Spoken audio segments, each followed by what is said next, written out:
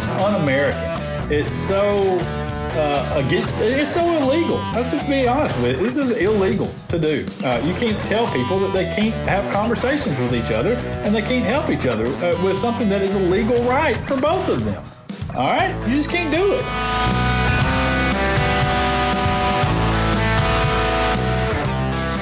Alrighty, kids. Welcome in. Alabama Politics This Week. Josh Moon and David Person. How are you, David?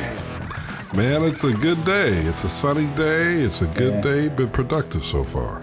Nice. I have as well. I had uncharacteristically was up bright and early this morning. Had to take the little one to her doctor's appointment. No big deal or anything. She just had a little sinus infection type thing, and so we were getting that checked out. But she was. But my wife is out of town. She would normally handle those early morning deals, and so we had to get up and get over there. But we did good. They didn't get in there in time, so we got to play with all the instruments in the room.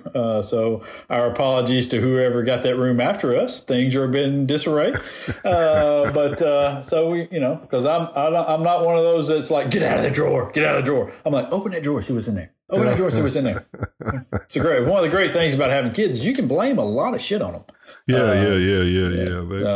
They can take the burden because they have cuteness on their side. Exactly. What are they going to do? They're going to yell at her? They're not yelling at her. So, anyways, yeah. So you're right. It is a brighter day. It's it's good. It's been a rough week though. Starting out. Early Sunday morning, late Saturday night, early Sunday morning, with the stuff that happened in Dadeville, and we finally got word yesterday at a press conference that there had been 3 arrests. 2 brothers from Tuskegee and a young man, 20-year-old from Auburn, had been arrested in connection with the shooting deaths at the party. Four folks were killed. There remain 6 people in critical condition out of 32 others who were injured at the party. Apparently just basically a gunfight took place at a birthday party for a 16-year-old girl. And still don't understand what the motive was, though, do we? We still don't know why they allegedly did what they did? No, and, that's one of the things I was going to bring up on here, too. I understand ALEA's, it's the Alabama Law Enforcement Agency.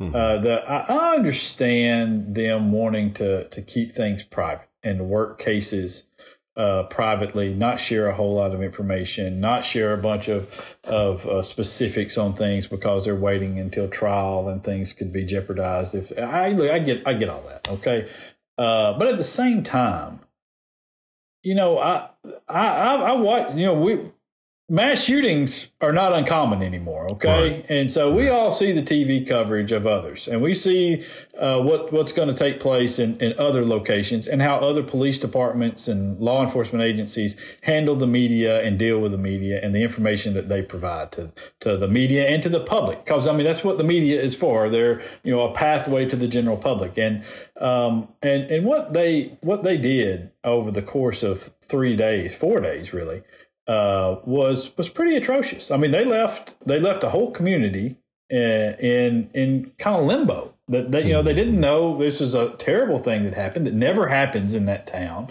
Anything close to that scale. And they had this whole thing going on there, and they had no information. And they would trot this dude out, Jeremy Burkett, for ALEA, sergeant with ALEA. To basically praise other law enforcement agencies for 5 minutes, take no questions, and go back into his hole after asking for the public's assistance on things. Well, the public's not going to assist you if they don't have, if they don't have a reason to trust you. And right now you're not providing that. And it was so off-putting. It was just so bad.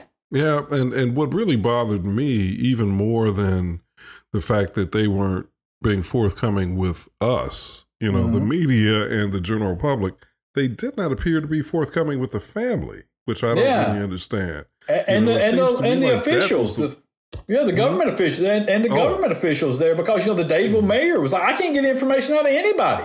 Yeah, that's just very, that was a little bit, now, I mean, at some point they need to explain that, because, what the logic was and what the methodology was, because quite honestly, leaving the family, in particular, to me, the family out of place, there's just something that really stinks.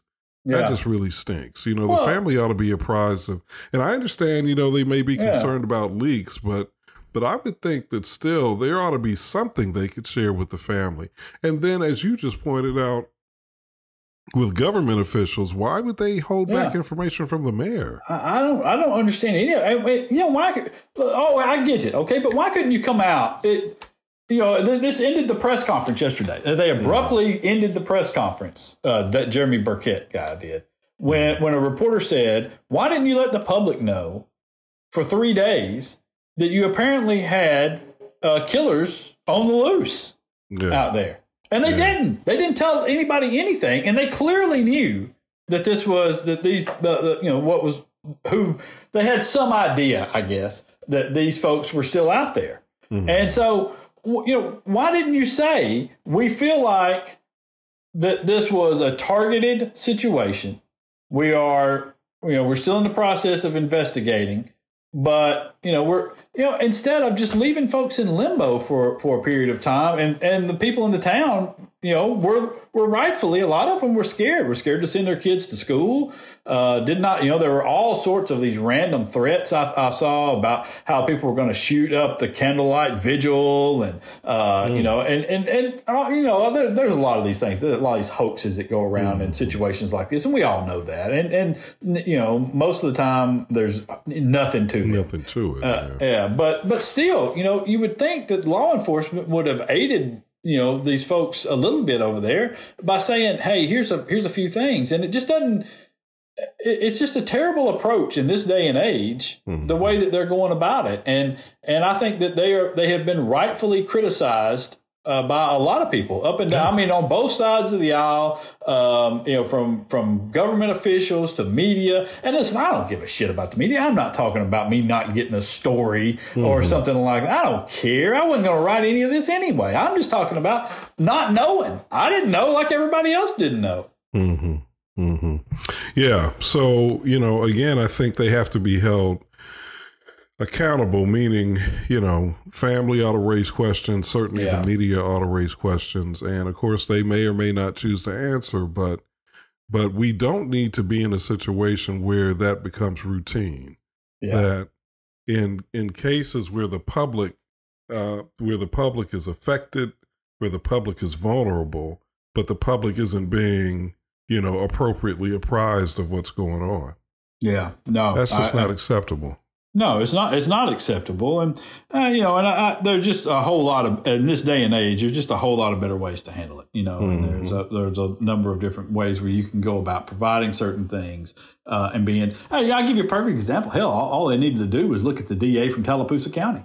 He didn't provide any real substantive information about specifics and things like that, but he was still open about and what he was saying and talking to people about these things. And it was just a much better personable approach from somebody discussing a tragic situation and being understanding of people's fears, of the basic fears that people have, and not trotting out there to pat everybody with wearing a badge on the back. And I'm happy that they have apparently solved this. We'll see, how well they do once it gets to trial and some of the other evidence starts coming out. But, they seem to have solved it and have a handle on what happened. And so I'm happy for that. But, I mean, y'all are supposed to work together, okay? Right. You're supposed to share information. You're supposed to solve the crimes. That's why we pay the salaries. Right. I thank you for doing the job. But there's no reason to act the way that they did. They're just not. Yeah, it was mishandled. What a tragedy. That situation, it appears as though, I know two of the young men, I think the two brothers are, I believe, 16 and 17. Yeah. And I wasn't sure if they were brothers. I know they have the same last name. You've confirmed that they're brothers? Yeah, they are brothers. Yeah, I believe I believe there was a football coach in Tuskegee who talked about them being brothers, their football coach. And so, but yeah, they are brothers. And it's, you're right, man. Couple of kids. Yeah. So it raises some real questions, I think, about, that we continue to wrestle with in our nation. How do 16 and 17-year-olds get hold of guns? And I'm not asking that, I know that there are easy answers to the question, but I'm raising that sort of rhetorically. Sure. We should be asking ourselves, how are we still in a situation where teenagers who are subject to, and I hate to bring this up because we don't know what the situation is or what precipitated this, but we do know that social media often is a place where young people and older people actually too get into heated conflicts that can then spill out into real life. And so, you have to question, how do these, and I'm not saying that's what happened here because I don't know, but I'm saying that certainly is not implausible that could have been what precipitated this. And so then you have to ask yourself, how do teenagers, how do they get easy access to guns? Don't we want a society where kids who are being fueled by social media beefs or other things, don't have access to weapons that they can then, use and act out, use to act out? Yeah. I'll say, for me, it's part of a bigger problem with the gun culture that we have, and we only have it here. Okay, there's nowhere else on earth where the culture is like it is here. And it stems from a lot of different things, and I understand our history with guns, and I understand why it's embedded in kind of our fabric of this country, with what we went through to become a country, and then it just, kind of the different things with the civil wars and other stuff that have gone on, and so I understand why we cling a little tighter to weapons here, and why we have this resistance to any sort of regulation and things that might prevent somebody from owning a weapon. I get it. I do. But at the same time, we have, over the course of particularly the last 20 years or so, we have systematically eliminated a number of regulations, and along the way added zero in their place. And we have told people and pushed the fact that guns are going to make them safer, that guns are a tool in which they can defend themselves. Guns are, you need a gun in case, something goes down. You need a gun in case something happens. These guns are good, sort of deal. And what we failed to do on the backside of it is implement the regulations and requirements that would also teach people that guns are deadly weapons, and that you have to handle them with respect, that you have to, we should have long ago required safe storage of weapons. We should have long ago required smart weapons that, require a thumbprint or something else to be able to be used, or that could be tracked, through computers. It's the same way your iPhone is tracked. If somebody steals your iPhone now, you just, you can track that thing. And I know there are ways around it, but it's more difficult. It makes it a lot more harder for thieves and other people to steal your phone now. And so it's the same should be done with weapons. And yet check any list that comes out, any crime list that comes out from any law enforcement agency in this state. Check it every week and see how many times in a given week in Mobile, Montgomery, Tuscaloosa, Auburn, Huntsville, Birmingham, all these different cities, any decently sized city, see how many times in their police reports each week there's a report of a car break-in and a firearm stolen. Because I guarantee you weekly it's into the hundreds.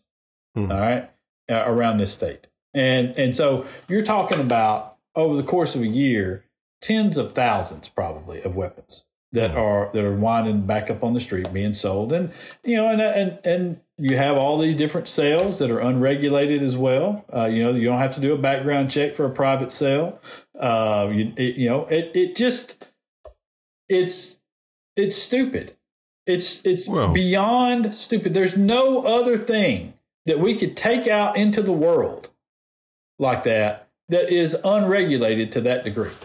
Yeah, and I think that certainly is where the conversation should begin with the not just unregulated, but with in states like Alabama and Florida in particular, and I think Texas also, the commitment to even further deregulate it. Mm-hmm. So pretty much now, if my understanding is correct, pretty much now I could go buy a gun anywhere, and there's not going to be a background check. There's not going to be a waiting period. You'll get a background check. Yeah, you'll get a background check. If you go, let's say if you go to a gun store and buy a firearm, you'll get a basic background check there.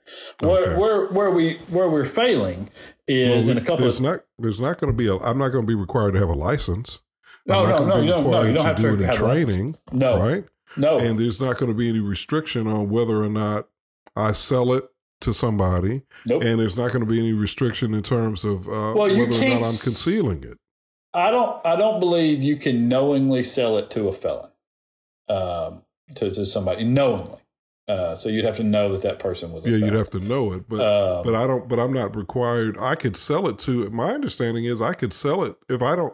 I'm not obligated to see if you're a felon or not. Right. No. There's no background check. I'm not obligated. It's the loopholes that they all talked about for the gun shows. That's where you go and those were private sales. And so it just there's. And I can also carry it around concealed and. Yep. No permit required anymore. Where I want in this state and have a gun without a license, without the express permission and monitoring of the state. Yep. Well, you can right now today, because you're no felon. You can walk into your local Dick's Sporting Goods and purchase a firearm with zero training whatsoever, and 3,000 boxes of bullets. Load that baby up. And take all the clips and everything else, magazines and everything else that you can with you, load them all up and be ready to go. And you don't have to have any sort of license or training or anything else. You can slap those bullets right in there, get it ready to fire, and carry it around. So let me ask you this.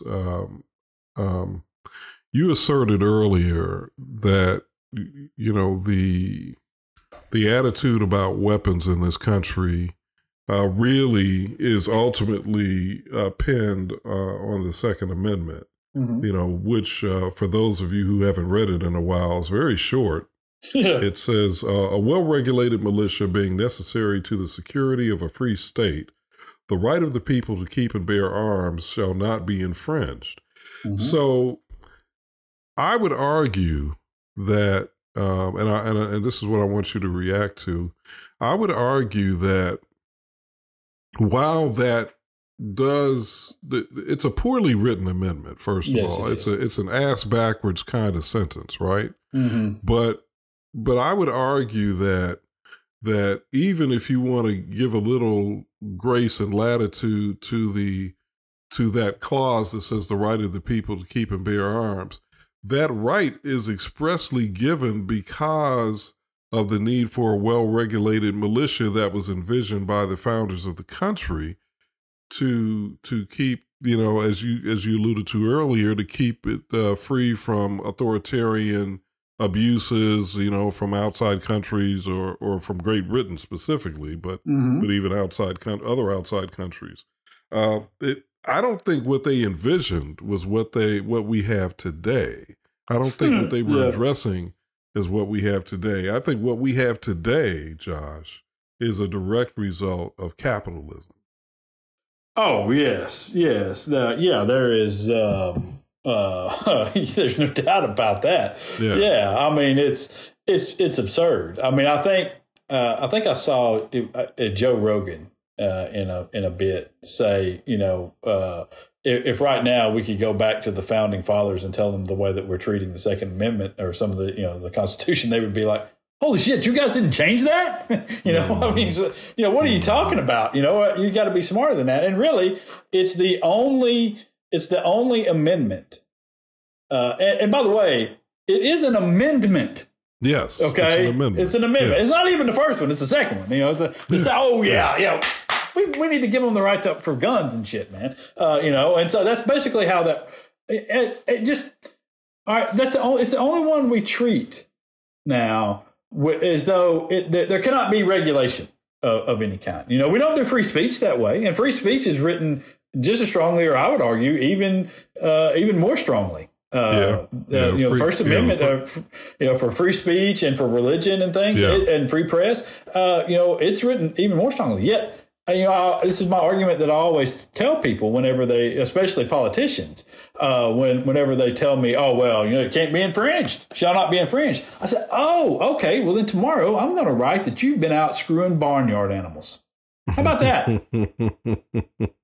Have you been screwing barnyard animals? Well, it doesn't matter to me because I can write what I want to because I'm free press and I got free speech. I can say whatever I want to say, right? No, I cannot. No, I cannot do that. I cannot do that because there are regulations in place in which limits my free speech. I can't yell fire in a crowded theater. Right. That's the one everybody goes to. But I also, the defamation laws and libel laws that prevent me from saying whatever I want to say about anybody all the time. And it's the same with this. That's all we're talking about are reasonable regulations that protect the general public. That's what those laws of defamation and libel are doing. They're protecting the general public from me exercising my right to free speech, and when it starts to impact your rights. And that's what we're impacting a lot of people's rights with these guns. So going back to your hypothetical, well, was that actually a hypothetical, or did you actually say that to somebody? Oh, I've said that to many people. You said that to them? Okay. Yeah. Yeah. Did any of them ever have a look of shock, like, how'd you know? Yeah, a lot of them. No, it's and it's all the ones you would think too. Because you and I both know there's some wild, weird stuff that goes on. Yeah, man. Yeah, there is some wild, weird stuff that's going on. You're right about that. There's some crazy people. And listen, the amount of attention that is paid on the Republican side to all things sex is really, really weird. I got to tell you, these people, they sit around thinking about sex a lot, given some of this legislation, man. And it's some weird thoughts that they have to be having as well. And it seems like, at least in this state, I don't know about elsewhere, but it seems like in this state, the people that are most often caught in sex scandals are Republicans. Oh, it's not just in this state. Yeah, you're right. It's all over the country, man. The people that are tout themselves to be the church going, Bible thumping. Yeah, and they're thumping more than their Bibles, apparently, huh? Oh yeah, they some thumpers. Ain't no doubt. But look, the perfect example of this, it'll teach, to show everybody how, what the approach is. Look at the difference between Obama and Trump and the way those two men were treated by Republicans and conservatives. Obama, probably one of the most, probably the best role model in terms of being a father and a husband that we've ever had in the White House. I can't think. Maybe George H.W., and I'm George W. even to a certain degree. I would say George W. And I would say even, at least as president, from the time he was president, you'd have to say Ronald Reagan, I think, as well. Even though he did have a little beef with one of his children, I think, but that's not necessarily indicative. No, that's not necessarily. That happens. I'm just saying, when Jimmy you look Carter, look at Obama, though. You watch what he did. He could have been such a such a tremendous figure in American history in terms of inspiration and being a role model, where he came from, the unlikelihood of being the first black president of this country and, how he handled himself all the time and the way that Republicans treated him and acted as though he was just the devil himself. And that's where I would make the distinction, because I would argue from probably Gerald Ford on to Obama, nobody, at least publicly, was sexually scandalous. Now, there were some rumors about George H.W. And of course, with the exception of Bill Clinton. I mean, Bill Clinton, goes without saying. Yeah, that one thing. He had that one thing. But Bill Clinton publicly, obviously, rumors about George H.W., but nothing ever became really public. There were a lot who were running for president who got tripped up by scandal, without question. Yeah, because it used to be disqualifying. Yeah, Gary Hart and was it John Edwards? John Edwards. Edwards, John Edwards,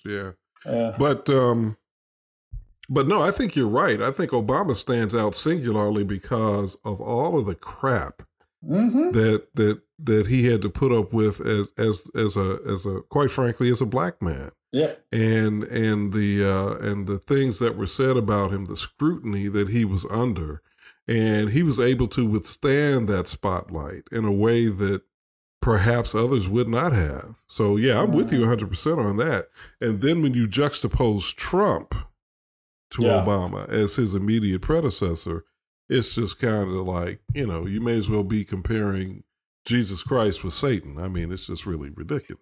The gap between the two. Yeah.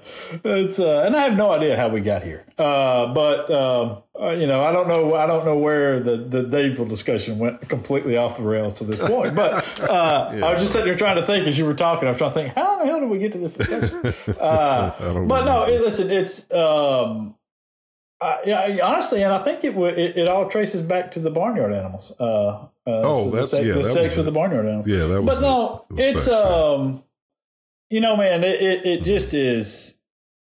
I'll tell you how far we've come. Yesterday there was a bill in committee, by Chris England, who wanted to add a stipulation to the permitless carry laws that said if you tell a police officer that you do not have a firearm in the car, and they then search your car and discover that you do have a firearm, that you can be charged with a crime for that. Mm-hmm. The Republicans voted that down. Wow, that's really shocking. Yeah. And said when after it was over with, he said that, well, this building is owned by the NRA. And to which the Republicans responded, no, there's just a lot of people who love the Second Amendment. Well, where in the hell in the Second Amendment would you say that's exactly?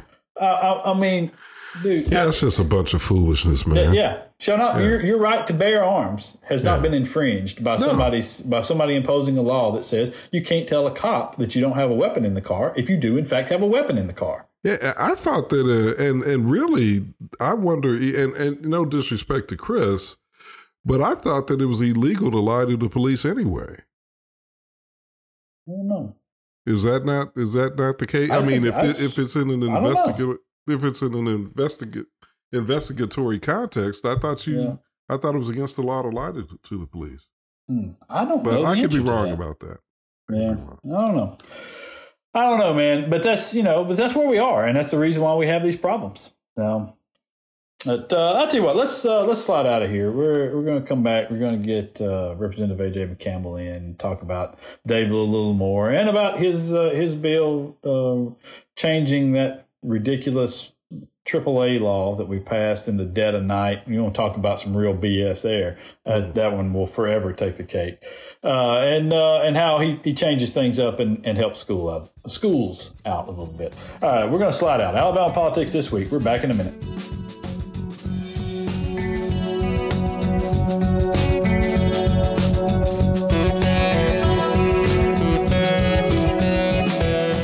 Hey, if y'all would do us a favor and if you're on Apple Podcasts, go and rate and review our little podcast here, that would be very, very helpful for us.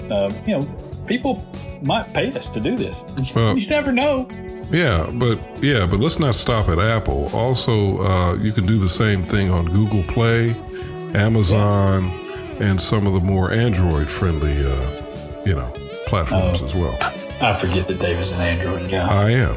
Me, I'm a conformist. And so, go to Apple. But seriously, wherever you go, just do it. Just go and rate and review, and that would be very nice. Unless you're going to leave a bad one. Don't do that. Josh doesn't like that. Don't leave a bad one. Thank you.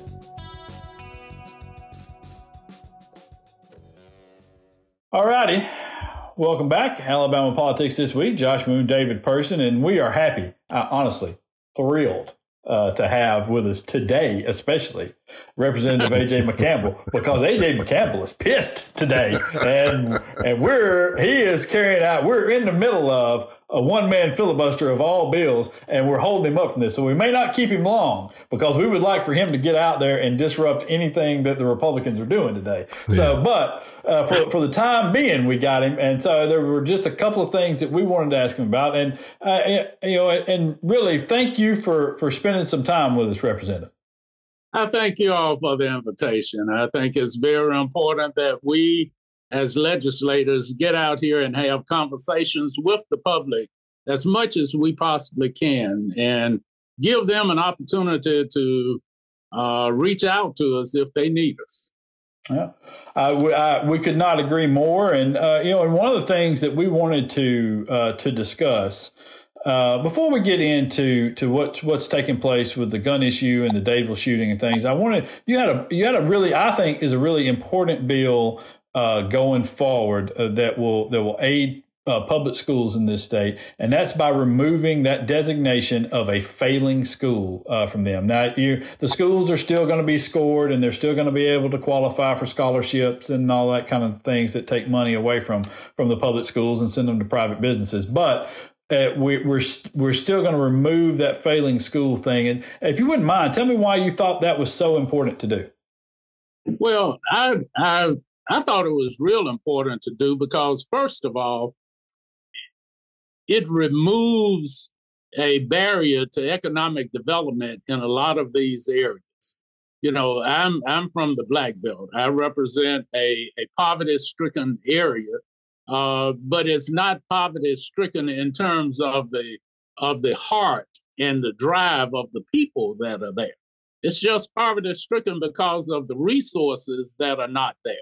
So when I came up with this, I have to consider I have a large population that falls into this failing school designation.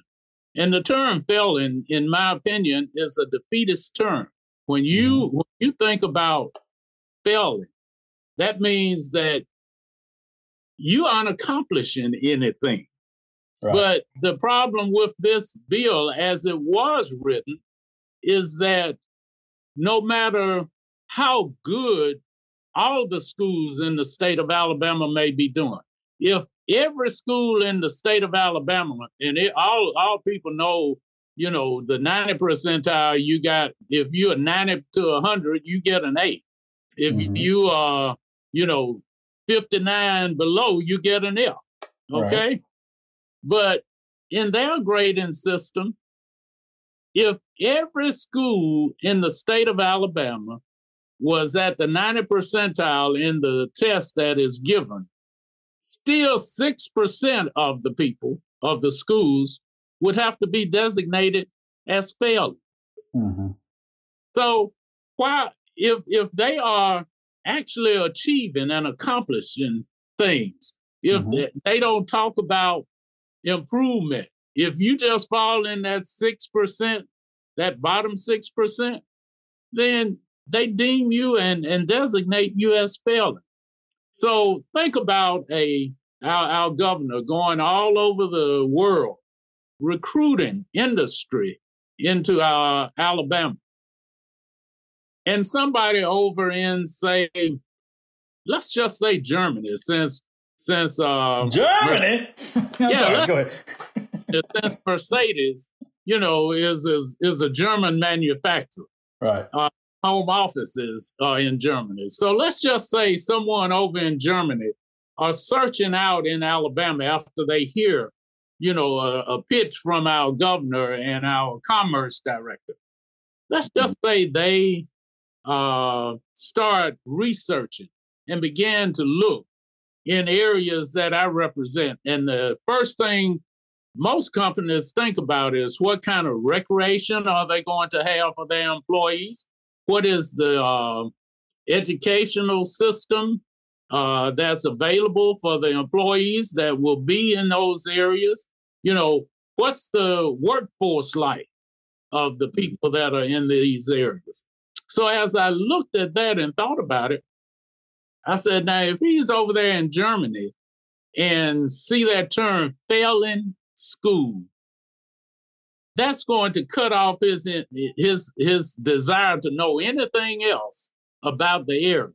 Yeah. He probably won't even begin to research whether or not there are recreational outlets for the people. He probably won't even begin to research whether there's adequate workforce, because at that point in time, he's deemed that whole area as failing simply because the terminology is there. If they're the lowest 6%, which my bill would say, then that's an accurate depiction of what that bill does, of what that bill actually represents. So that's why I decided I would file the bill. All right, well, it apparently a lot of people agreed with you because it was a rare, if I'm not mistaken, and correct me if I'm wrong, this passed unanimously out of the House, right? It did.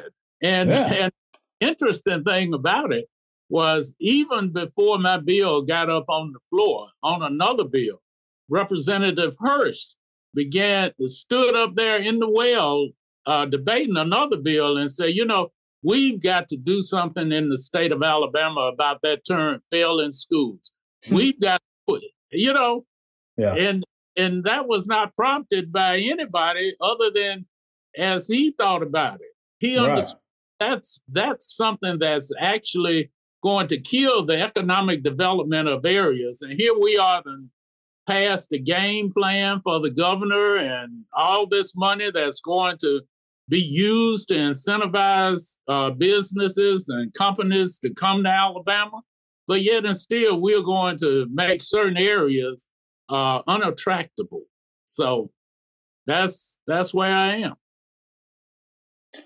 Yeah, I want to, if can now, kind of shift and talk about the Dadeville situation but more so just the overall kind of gun culture that we have. And I saw the press conference this week from Democrats that were encouraging people to pass or encouraging colleagues on the Republican side to be open to passing some form of regulation that would, show people that we were interested in changing this gun culture we have. And I guess, first of all, just to kind of lay a groundwork here, what were your thoughts about the Dadeville shooting and about our gun culture and kind of what needs to be done? Well, first of all, the Dadeville shooting is one of those things where it's happening too often in America, period. And the only response that we are given is, we are going to pray and you're in my thoughts. I'm praying for the people that are suffering through the senseless loss. Yes, I'm going to pray for them. They're going to be in my thoughts.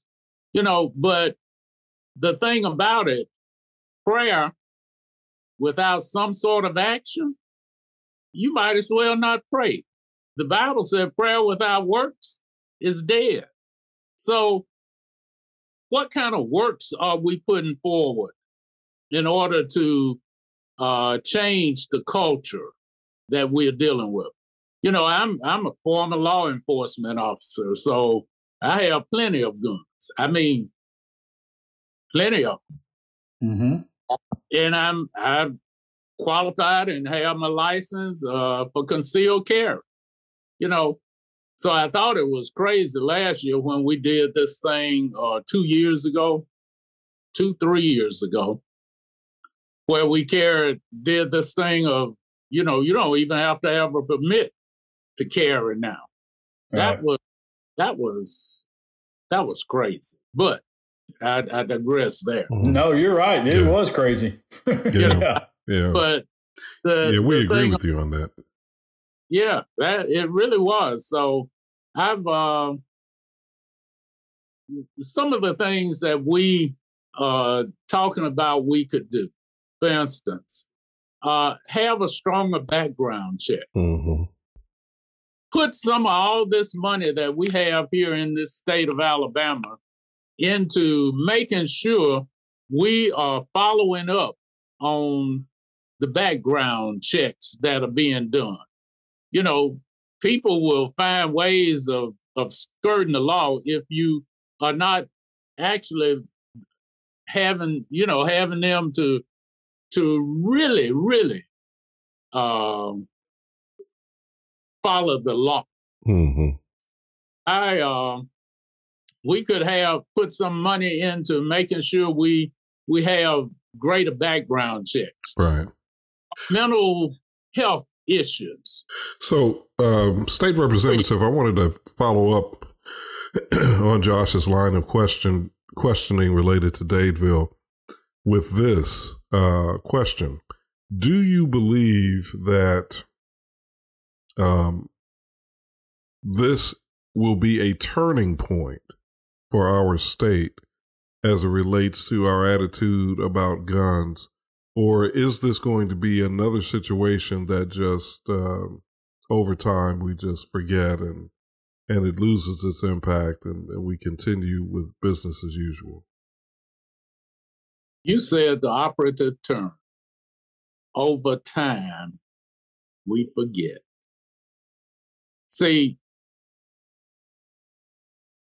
if we have a populace that is engaged to bring about a change, and over time they don't forget and they stay engaged, then something will happen. Mm-hmm. If you look at what happened up there in Tennessee, the governor wasn't even interested in any of this stuff. Not at all. Even after his wife's friend was killed, initially he was not going to move forward on anything. But the people out in the streets were persistent about, you've got to hear us. Mm-hmm. You can't just sit there and not hear our voices. When you've got 8, 9, and 10-year-old children marching in the streets like they did back in the 60s when I was out there, that's how we are going to bring about a change. This culture of guns that we are allowing to fester in our society, it's not about the Second Amendment. It's about the economics of one group, and that's the National Rifle Association and the makers of these guns. It's about money. So do I think that's a turning point for our state? It can be a turning point if our state decides it is. If the people of this state say that this is where we will draw the line in the sand, and you're going to hear our voices, then it's going to be a turning point. All right, let me ask you one other question, Representative. I'm an African American. You're African American. Does it matter to the people of Alabama that what happened in Dadeville happened in a predominantly Black community, and it appears as though, and I could be wrong, but I'm just kind of going by the names, as well as the fact that Dadeville is predominantly black, it appears as though most of the people affected are people who are black people like us. Do you think that plays into how this will ultimately be viewed and seen? That's a real good question. And I think it deserves an answer that goes like this. The majority of the people that were killed in Tennessee at that school were white. Mm-hmm.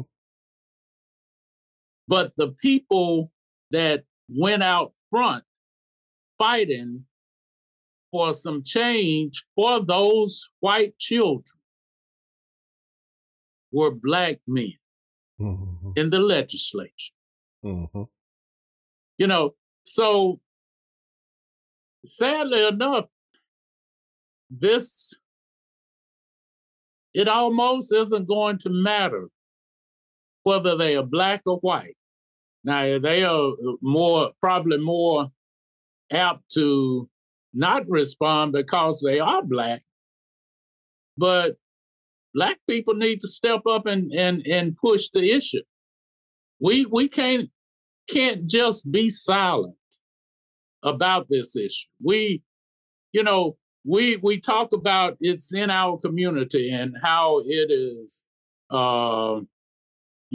festering and a real issue in our community. But we are, for some reason, we will not step up and voice it because it may hurt somebody else's feelings. That's the sad part about it. Or I'm afraid of what they're going to do to me. There comes a time in life where you got to stand for something. Right. You have got to have some conviction that if it means I got to pass on to the next part of eternity, then I got a God that says, come on. And it ain't going to bother me one bit. I hate to say it that way, but we have got to take stands now. We've got to tell these young men and young women and of whatever color they may be. Yes. Death is it breaks up homes. It hurts, a whole lot of people because there's somebody that loved them when they are killed. And then there are these that we're even losing more people to the prison system that's already overcrowded with us. It's my pastor said this just this past Sunday. He said, you know what?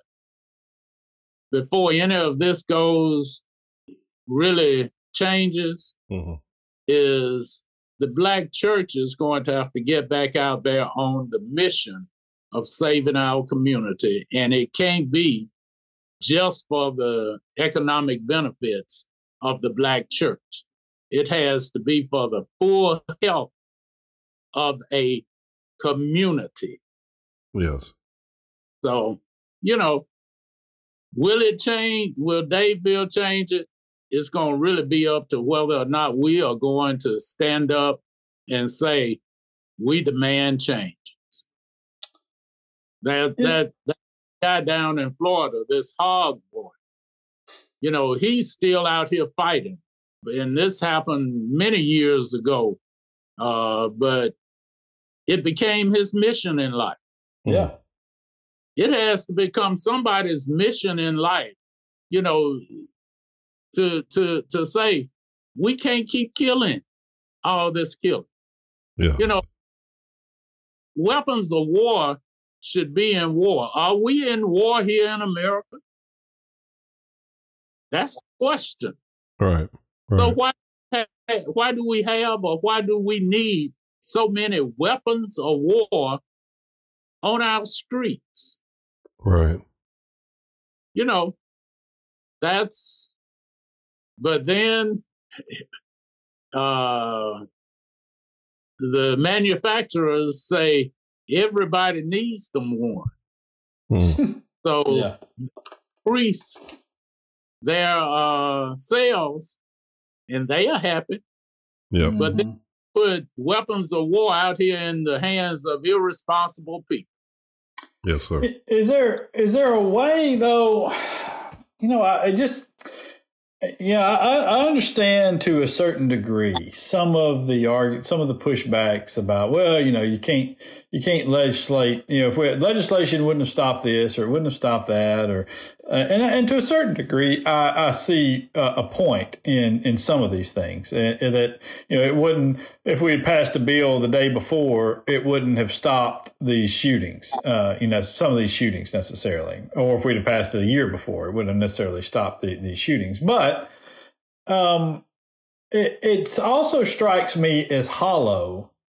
And when I hear people say that we can do nothing, you know, that there's nothing you can do to, you know, whether it be legislate morality, you can't legislate morality, or you can't, you know, these bills are not going to change the hearts and minds of people. You know, that seems to be a pretty big cop out, because, you know, that's what you're there to do. You're there to set up a set of laws that protect the general public. And it seems as though there's a lot of people on the Republican side who are failing at doing so right now.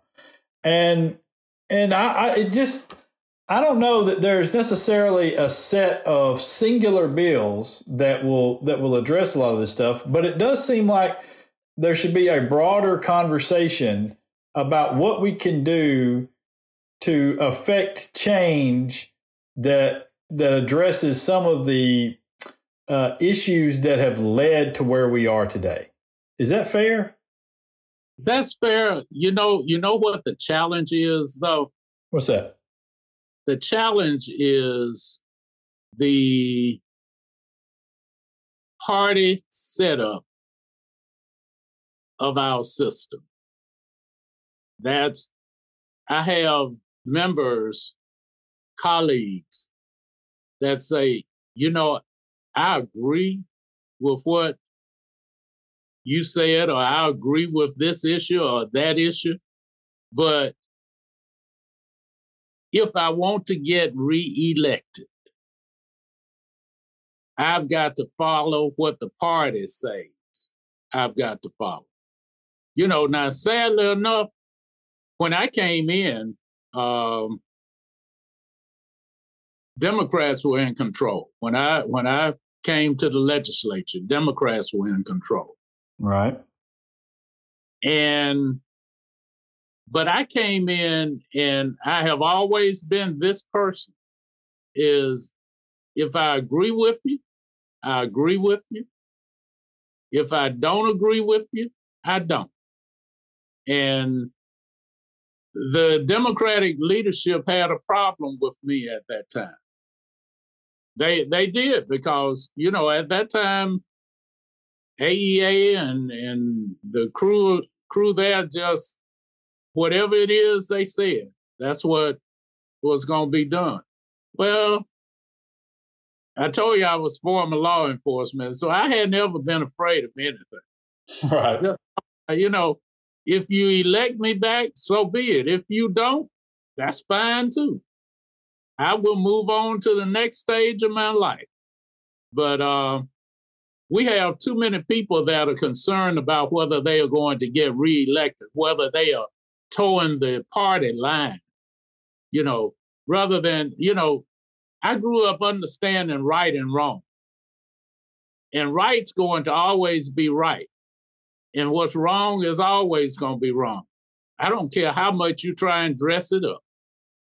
So until we as a people, a whole people, decide that we're going to have convictions and stand on those convictions of right and wrong, then, you know, it ain't going to happen. So. Well, I hate that, but I tell you what we can do is we can get you back out on the floor, so you can you can hopefully keep people from doing some of the wrong. But listen, you spent some extra time with us, and we really are appreciative of it, and you coming on and the way that you approach things. It's much needed, and I wish everybody else approached it the same way you do. Well, I guess I've gotten to the point in my life where but I was that way before this point, so it ain't.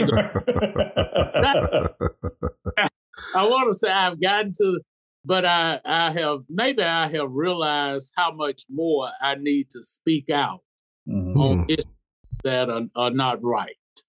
Rather than just knowing something is not right and then going along and then finally saying once I get to that point. Now I just need to say it before I get to that point. So. Right. Yeah. Well, we appreciate you coming on here and saying it. Okay. Yep. We wish you luck with your one-man filibuster. Maybe you can recruit some folks with you to help them out. But listen, you keep it up and keep going. All right. I appreciate y'all. And all right. I'll get back out here and get to work. They going to hate to see me walk back in the door. But all right. Take care, sir. Y'all have. Yes, sir. All righty. As Representative A.J. McCampbell, he's a good egg. He does some good work, man. And if we had more like him, we'd be a lot better off. But I tell you what, we're going to slide out of here. We'll come back in just a minute and wrap this baby up. It's Alabama Politics This Week. We're back in a minute.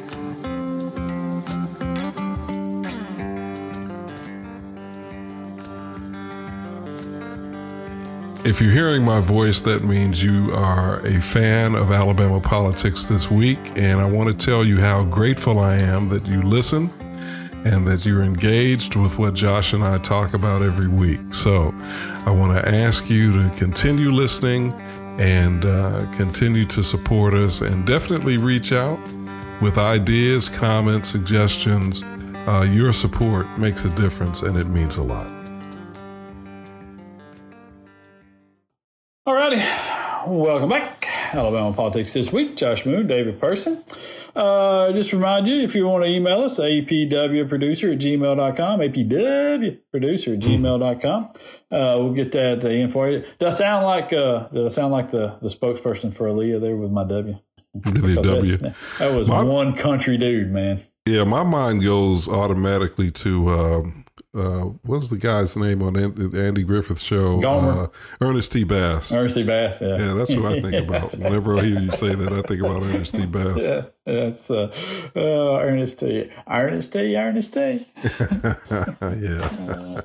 One the same. That was I don't want to get us too far off track here, but that is a show. Listen, it's our show. We do whatever the hell we want to. That was a show that I grew up watching in Chicago. Can you believe that? That show was popular up north. Yeah. I mean, just really popular.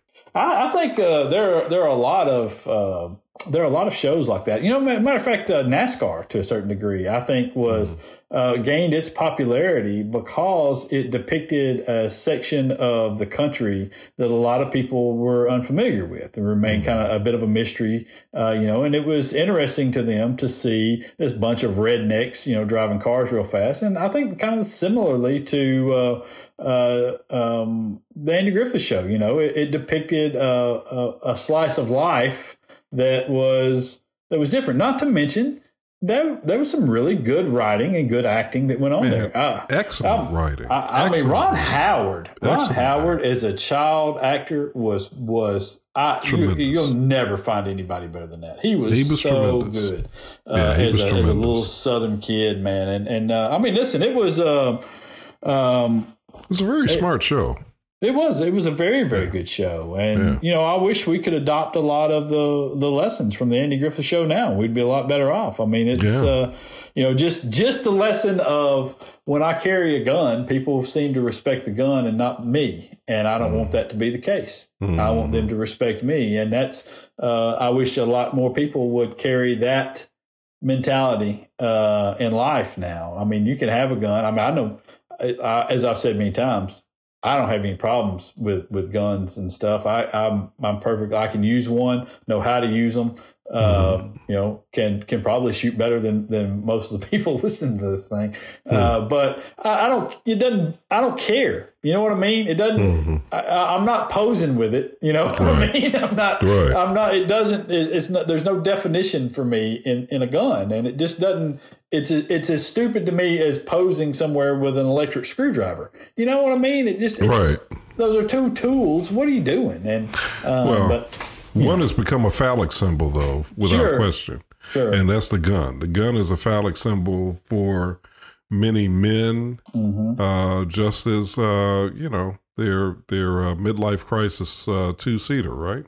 Or the jacked up pickup truck, Yeah, or the jacked up pickup truck. That's right. Yeah. That's. I mean, I saw a guy the other day. It was had his gun strapped to his side, climbing out of his jacked up pickup truck, and with his trucker hat on. And I think. And this was a couple of weeks ago, and this guy, he had Bud Light stickers on the back of his truck, so he's going to scrape those off. But because otherwise, if he keeps them up there, he's going to be gay, and so you got to get. Must those be off. A drag queen, yeah. Right, yeah, exactly. But it's just I don't know. It to me is pretty dumb. But speaking of which, and then I know we're going to get back into this discussion about all this because with our right wing note of the week in just a minute. But I wanted to bring up one other thing because there was another bit of atrocious news out of our state legislature this week, and that is a bill that has the support of apparently every House Republican. It's co-sponsored by every House Republican, and it is nothing more than a voter suppression bill. It would criminalize and make a Class C felony, which is the same level felony for manslaughter. Okay. It would make it a Class C felony for you to help anyone fill out an absentee ballot, to help order an application or to get an application for somebody. It's a Class C felony. To order an application for somebody, Class C felony. To help somebody fill out the application for the absentee ballot, Class C felony. To help that person fill out the absentee ballot is a Class C felony.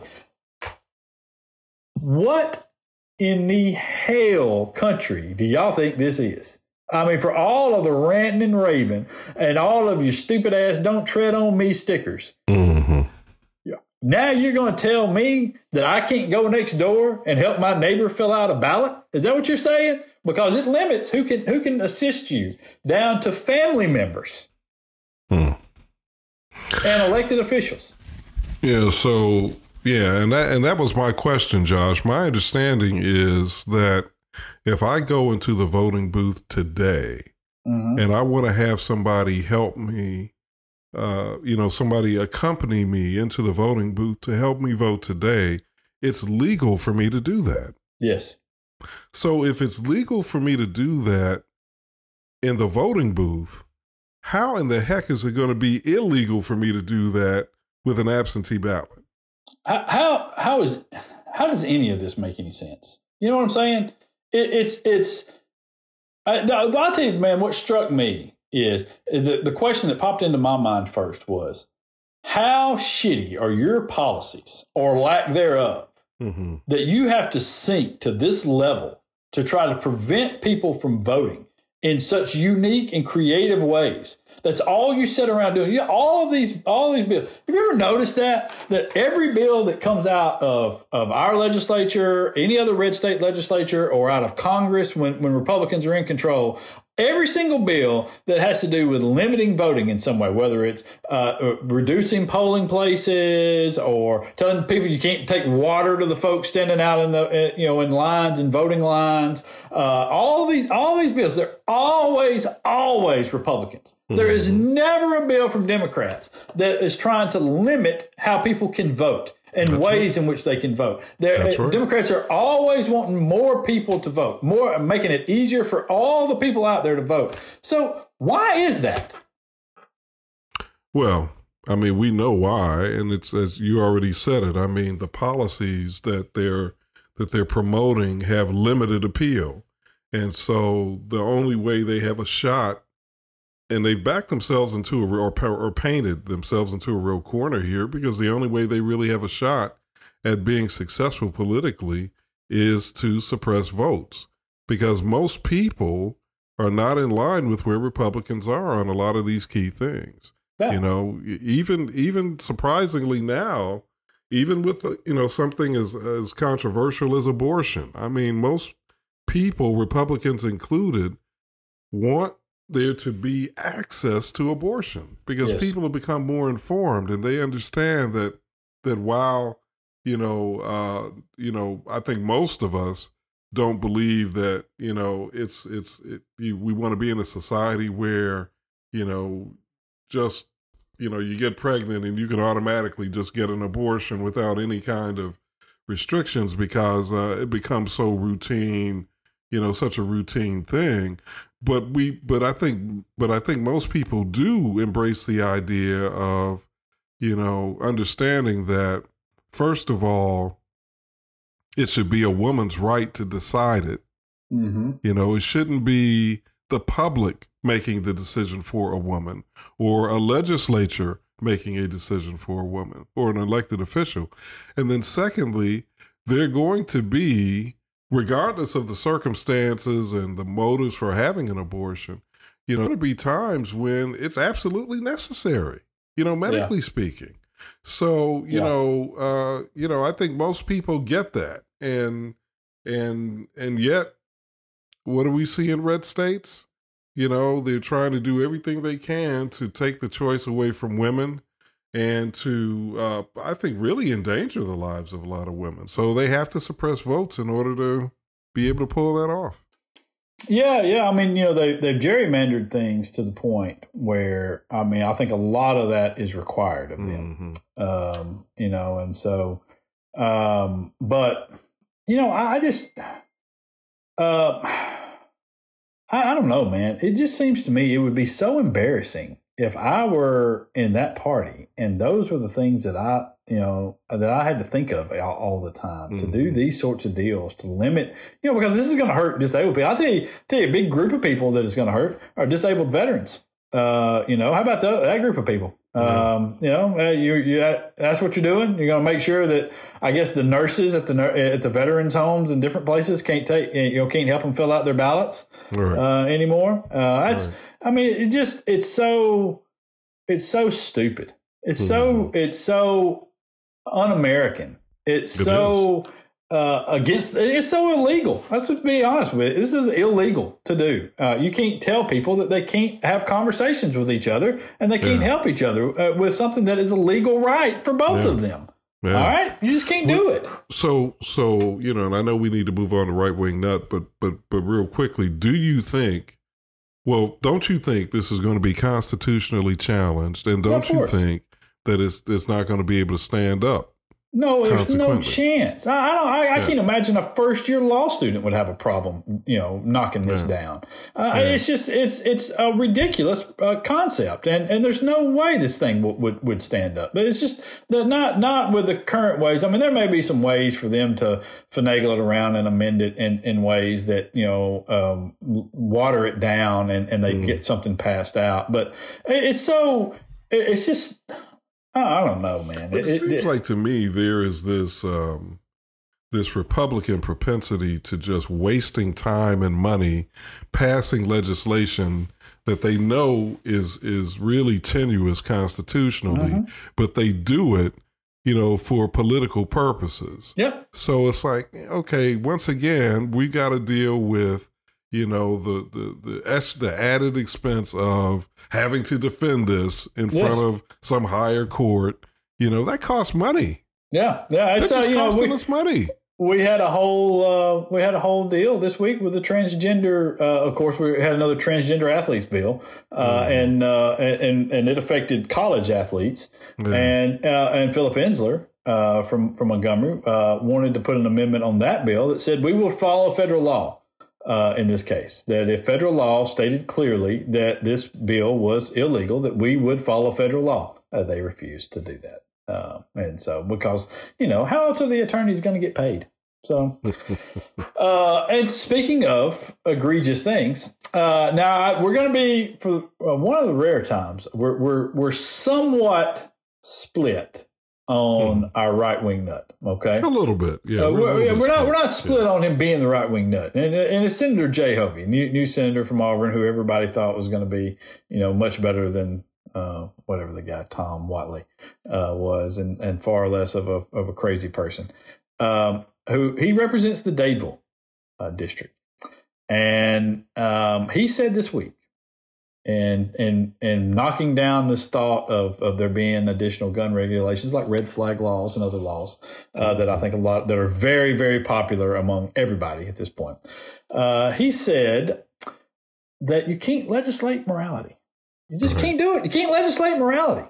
And then, of course, he went on to vote for an abortion bill and a transgender bill and against alcohol sales and against marijuana and so listen, who could legislate morality for real? You know what I mean?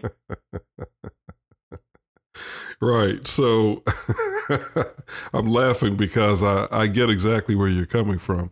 And I guess the difference in our position on yours and my position on this is it's slight, but it's significant. So I actually think he's right when he says you can't legislate morality, but you can legislate behavior. Mm-hmm. And that's what I think you're describing. You're describing, Josh, an attempt to legislate behavior. And I actually, my position on this, which I think is going to be on the Alabama Political Reporter website on Friday, I think, is derived from Dr. King's position. And I'm just going to read one thing that Dr. King said about this whole idea of not legislating morality. Dr. King said, it may be true that the law cannot change the heart, but it can restrain the heartless. And so my feeling is that it's a misplaced argument to say, well, there's gun violence, it's killing people, we can't do anything about it because we can't change hearts and minds. No, yes, we can do something about it. Now, we might not be able to change the inclination that people have to do evil things, but we can certainly put in place laws and regulations that make it less likely that they will have the ability to do evil things. And that's what we do all the time. That's why we've got laws against homicide and rape and other things. So, right. I mean, it's sort of it's a bogus argument. But the reason I'm not as hard on Hovey as you are, is it Hovey or Hovey? Tomato. Okay. Well, the reason I'm not as hard on Hovey as you are is I think that he started off with good intentions. Because when he gets on the Senate floor, as I understand it, and he's drawing attention to this horrific incident by honoring the lives that were lost. Mm-hmm. And I think there's something good there. And so I'm thinking his intention may have been good, or at the very least, there was some good from what he did, even if his argument ultimately falls off. So that's kind of where I am on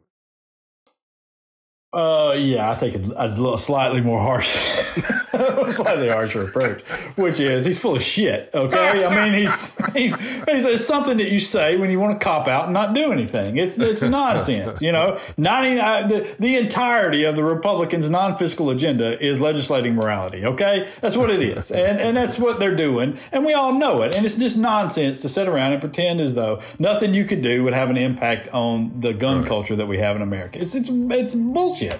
And so, you know, and that's all I'm saying. So, all right, look, we're getting the hell out of here. Okay, right. We've given you people enough, so we're sliding out. Until next week, y'all be safe out there. Peace.